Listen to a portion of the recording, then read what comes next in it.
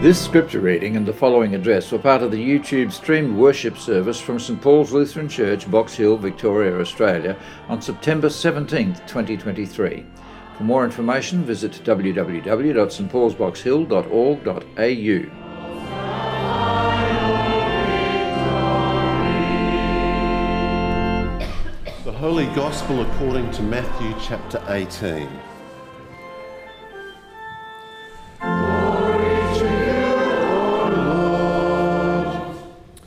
Then Peter came and said to him, that is to Jesus, "Lord, if another member of the church sins against me, how often should I forgive? As many as 7 times?" Jesus said to him, "Not 7 times, but I tell you 77 times. For this reason, the kingdom of heaven may be compared to a king who wished to settle accounts with his slaves. When he began the reckoning, one who owed him 10,000 talents was brought to him, and as he could not pay, his lord ordered him to be sold together with his wife and children and all his possessions, and payment to be made. So the slave fell on his knees before him, saying, 'Have patience with me, and I will pay you everything.' And out of pity for him, the lord of that slave released him and forgave him the debt. But that same slave, as he went out, came upon one of his fellow slaves who owed him 100 denarii. And seizing him by the throat, he said, 'Pay what you owe.' Then his fellow slave fell down and pleaded with him, 'Have patience with me, and I will pay you.' But he refused.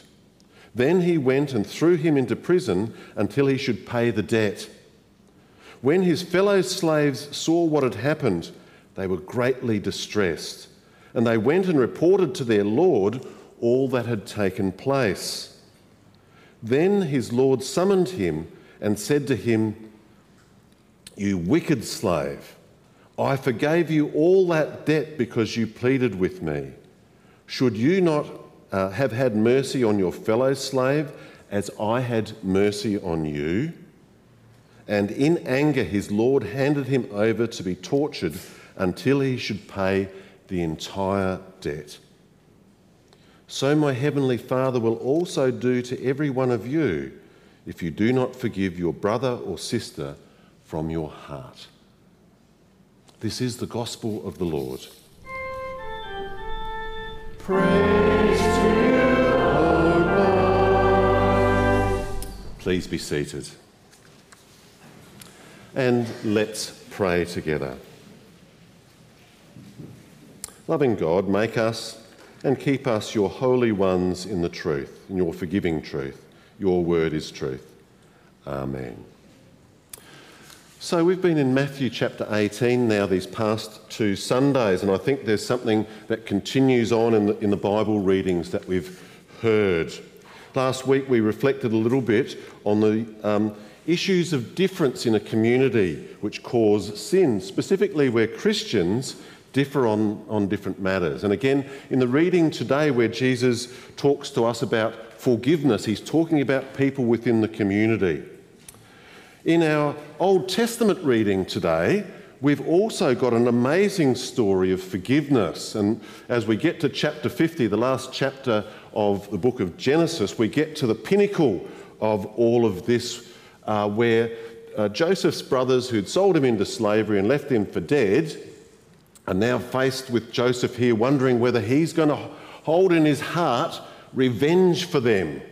And of course, they receive the same sort of mercy and love as Joseph is with them in that space. If you get an opportunity, read Genesis chapters 45 to 50. You know, in chapter 45 we have this amazing situation where Joseph makes himself known to his brothers. You might remember that if you know that Old Testament story. And they are scared. And yet we have this amazing thing of Joseph weeping over them in joy as they are reconciled. It tells us something about our God, I think. Joseph says, "Am I in the place of God to withhold forgiveness. Powerful words for us today too. And a beautiful picture of our God for us and through us. As we come to Matthew 18, we get this same picture, but we also get the opposite, don't we, in the story that Jesus tells of this one who fails to forgive. And that servant who then is condemned and punished. It's a really important story, I think, for us to take in. Jesus says, "So my heavenly Father will also do to every one of you if you do not forgive your brother or sister from your heart." They're serious words for us, aren't they? Us who have first received this amazing grace and love. Let's hold on to that. I think these are sobering words for us as a church too, when we differ on things and when we can sin against one another in the ways that we speak and act toward one another. Things like ordination in the church, like the referendum that's coming up, are all these things that can bring the differing opinions, and they do. How do we walk and work through them together and witness to one another and the community around us? These are questions that ponder my mind. It's important, I think, that we begin in the common place, this place of worship where we are today, to be served by the God of grace and love. And to remember, maybe in our minds too, that as Lutherans we hold on to some things which are dear to our hearts, you know, as we might learn them at different times in our journey in the church. We talk about 4 or sometimes 5, but 4 generally, 4 alones that hold us together in our confession of faith, if you will. We are saved through grace alone. It's not our work that does it, but God's loving coming to us work, which is received in faith. We receive God's forgiveness as we hear it in the gospel reading today. We trust it, we receive it in hands ready to receive, because it's Christ alone on his cross through which we receive this, and God's word in Scripture alone which shows us Jesus for us, as we hear it in our readings today. As Lutherans, we hold on to these things. We agree on them. We celebrate them, and that's good and right and proper. So what do they mean for us? Might have been Luther's, it was always his question, what does this mean for us? What does it mean for us if we might differ on something big that gets our passions ignited? It can turn ugly, even in the church, I find. Our readings over these weeks in Romans, we've had Romans 12 and 13, and then today Romans 14, are good places for us to ground ourselves always. To see life through the eyes of the other is always a really good place for us to start. Martin Luther once said of us as Christians, a Christian is a perfectly free Lord of all and subject to none. A Christian is a free Lord of all and subject to none, but a Christian is also a perfectly dutiful servant of all and subject to all. In shorthand, Luther is saying that it is out of love that we can serve the other, serve the people in my life. And on matters, as I say, where we can differ, I think this is really, really important. This morning I'd like to take you on a journey through one person's view of this. This is, and you'll see this up in our community room, this is a painting that was done 4 years ago by a then 9-year-old Lutheran Christian. It's called Many Eyes at the Cross. And it's the logo, if you will, for the LCA's, for our church's Reconciliation Action Plan. It's the work of a young Eastern Aranda and Wangakuru Aboriginal boy named Henry Reid, who's now obviously 13, 4 years on. Henry was a member of the congregation that my wife Sue and I attended at Ferryden Park in Adelaide. That congregation is attended by Aboriginal Lutherans often, many of whom come from remote areas of South Australia or the Northern Territory, and who come to Adelaide for medical help, and they go to the clinics and things, and they stay in hostels. And many of the hostels are located around at that congregation. What would happen on a Sunday morning is, instead of me coming here to put my robes on, I would get the keys to the 20-year-old Toyota Coaster and put them in the ignition and hope that it started. Because the coaster would take me to people in their hostels and we'd pick them up and they'd come along to the church and worship. That's what would have happened there. I pray the coaster started this morning. That's what would have happened there this morning. Henry was a member of that congregation along with his family, so we got to know him and we got to know this poster. As you look at it, what do you see? We're going to just walk our way through some of the parts of this today with Jesus' words of forgiveness for us in our lives, also in our minds. The first thing that I'm going to mention here is that around the poster you might see many eyes. It's called Many Eyes. And it reminds us that in our church, in our Lutheran Church of Australia, there are a number of communities, probably totalling around 7,000 fellow Lutherans who are Aboriginal and Torres Strait Islander people in congregations today.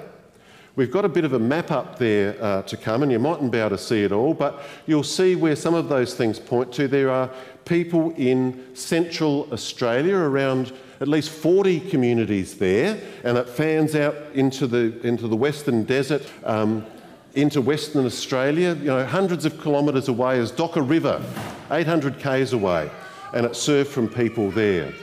There are congregations in far north South Australia, in Ferryden Park, as I mentioned, and also in far north Queensland. Many eyes.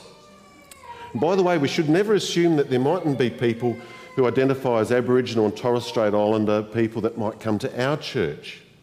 In the Whitehorse Council area, there are around about 250 families who identify as Aboriginal and Torres Strait Islander. We have a mission here too, don't we? Our Reconciliation Action Plan tells us the story of 150 years of walking together in partnership. And it's a good story, and we need to tell it, I think. Because outside of these communities, many of the good stories of how the gospel has been shared and shared back again with people like us are not understood, much less the cultures of the people in those places, which are important to them in the way that people live. As I say, the Reconciliation Action Plan of the LCA is designed to help us, first and foremost, simply to grow in awareness and to know of sisters and brothers in Christ who are worshipping in these places today. In 2018, at the convention of our synod, 400 delegates of our church from across Australia and New Zealand also were asked to approve this Reconciliation Action Plan, and they overwhelmingly did. It's a good thing, I contend. When Henry was 9 years old, back in 2018, he created this artwork for us. As part of Reconciliation Week, one of the exercises, he went to a Lutheran school. Henry, along with his class, was asked what they understood by reconciliation. And here's how he responded. It's about how there is one God and there are lots of people. We're all different, he said. And that's a good thing, because we can all see different parts of God and share that with each other. That way we can all learn from each other. And we can pray together as being different too. The wisdom of a 9-year-old. In Matthew 18, Jesus says, as he brings a child into the midst, so this is the same chapter that we've been in, he says, unless you become like a little child. And so there might be something for us, for our ears and our hearts to hear. The use of the striking cross in this artwork I find interesting. It highlights that obviously the importance of God's journey to the cross for us and for all people. God gives his life. God would do all that it took so that we might be forgiven on that Good Friday cross. And as a result, all people who look to him in faith surely are forgiven, and we are reconciled with God because of Jesus. our response too can be to engage in a journey of reconciliation with one another in our life. As you see the many coloured dots making up the cross, what might you notice there, I wonder? You might notice that the rows of the dots are a bit wavy and a little bit crooked even. And they remind us that reconciliation journeys are rarely straightforward. We can expect curveballs, bumps and things along the way, but these can also enrich us as we engage deeply together at the place of the cross of Jesus with and for us. And no journey of reconciliation is the same, whatever the fact and case might be in our lives where we differ. Each journey is different because we're different. Each story is different. But it's why the sharing of the journey together, and that's what the dots are designed to help us also be reminded of, that where we share the journey of together, good things in Christ, rich things in Christ can come. Part of our journey at St Paul's might involve growing in relationship with the congregation at Nataria, Hermannsburg, who we sometimes pray for. But it also might involve us getting to know the people of the culture of the place where we're set here too. For genuine and sustained reconciliation, let's pray together to the Holy Spirit to help us. Because reconciliation and relationships take work and we need God in amongst us. You might notice the striking blue palette, and you'll see some subtle differences if you look closely. The water there reminds us of the rivers and the sea coming together, different people coming together at the cross. And the water too reminds us of the waters of our baptism, where we are first and foremost reconciled to God. This wonderful gift of forgiveness through the gift of the cross. Here we find our common identity as children of God, don't we?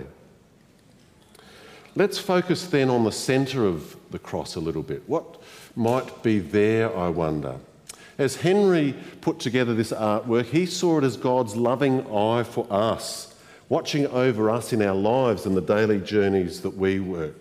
As I've looked at it more and more over the years, I've thought of it as the place where Jesus' heart is, right at the centre of the cross. Jesus' heart for you.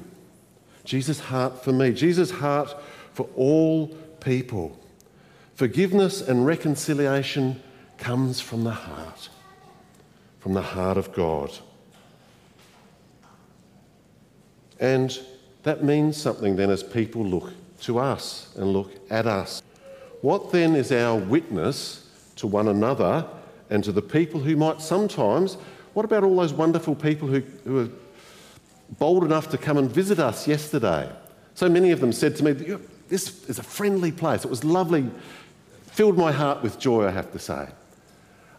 Do we always look like that? What's our witness to the community at times such as this? Because people are looking in at the church still today. What do they see? What do they see in the way that we treat and care for each other? How we listen to one another? How we show respect and how we speak about one another and to each other? How we bless and encourage each other? Dear friends in Christ, what is our witness of reconciliation to the world, to the people around us? This heart of reconciliation, which is the heart of God that forgives. The key is the gospel, the good news of restored relationships because of God's sacrifice for us in Jesus, who willingly gave his life for us and for all people. It's this same gospel which sustains us, which brings us to this place today, isn't it? And also lived out in relationship for each other in God's church, which fills our hearts with the love of God to forgive, to listen, to learn, and to form relationships always, and this is the place where I think I want to encourage us all to stand together, our different eyes, standing alongside one another at the cross of Christ. In my journey, and it's just my journey, I'm not telling you what your journey is or should be.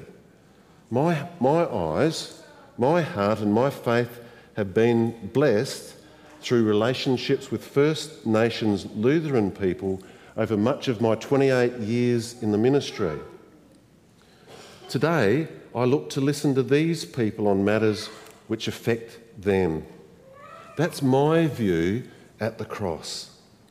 I simply encourage you also to stand alongside one another and with me and to hear the voices of the people. Let it be the people at the cross, not the politics in Canberra, that guides us in the way forward. Not that there's anything wrong with politics in Canberra. We need it, don't get me wrong. Romans tells us this too. But together in Christ, dear friends, we are so richly blessed. Let us together be a blessing of reconciliation to our nation. What a gift we have. And what a gift we have for one another. Let us keep our eyes, as the writer to the Hebrews says, fixed on Jesus, the author of our faith and the perfecter of it. And maybe that we might have then eyes to see, ears to hear, mouths to speak, and hearts to forgive and to reconcile in love at the cross of Christ. May this be our journey together. Amen. And God's peace will guard our hearts and minds in Christ Jesus to life everlasting. Amen.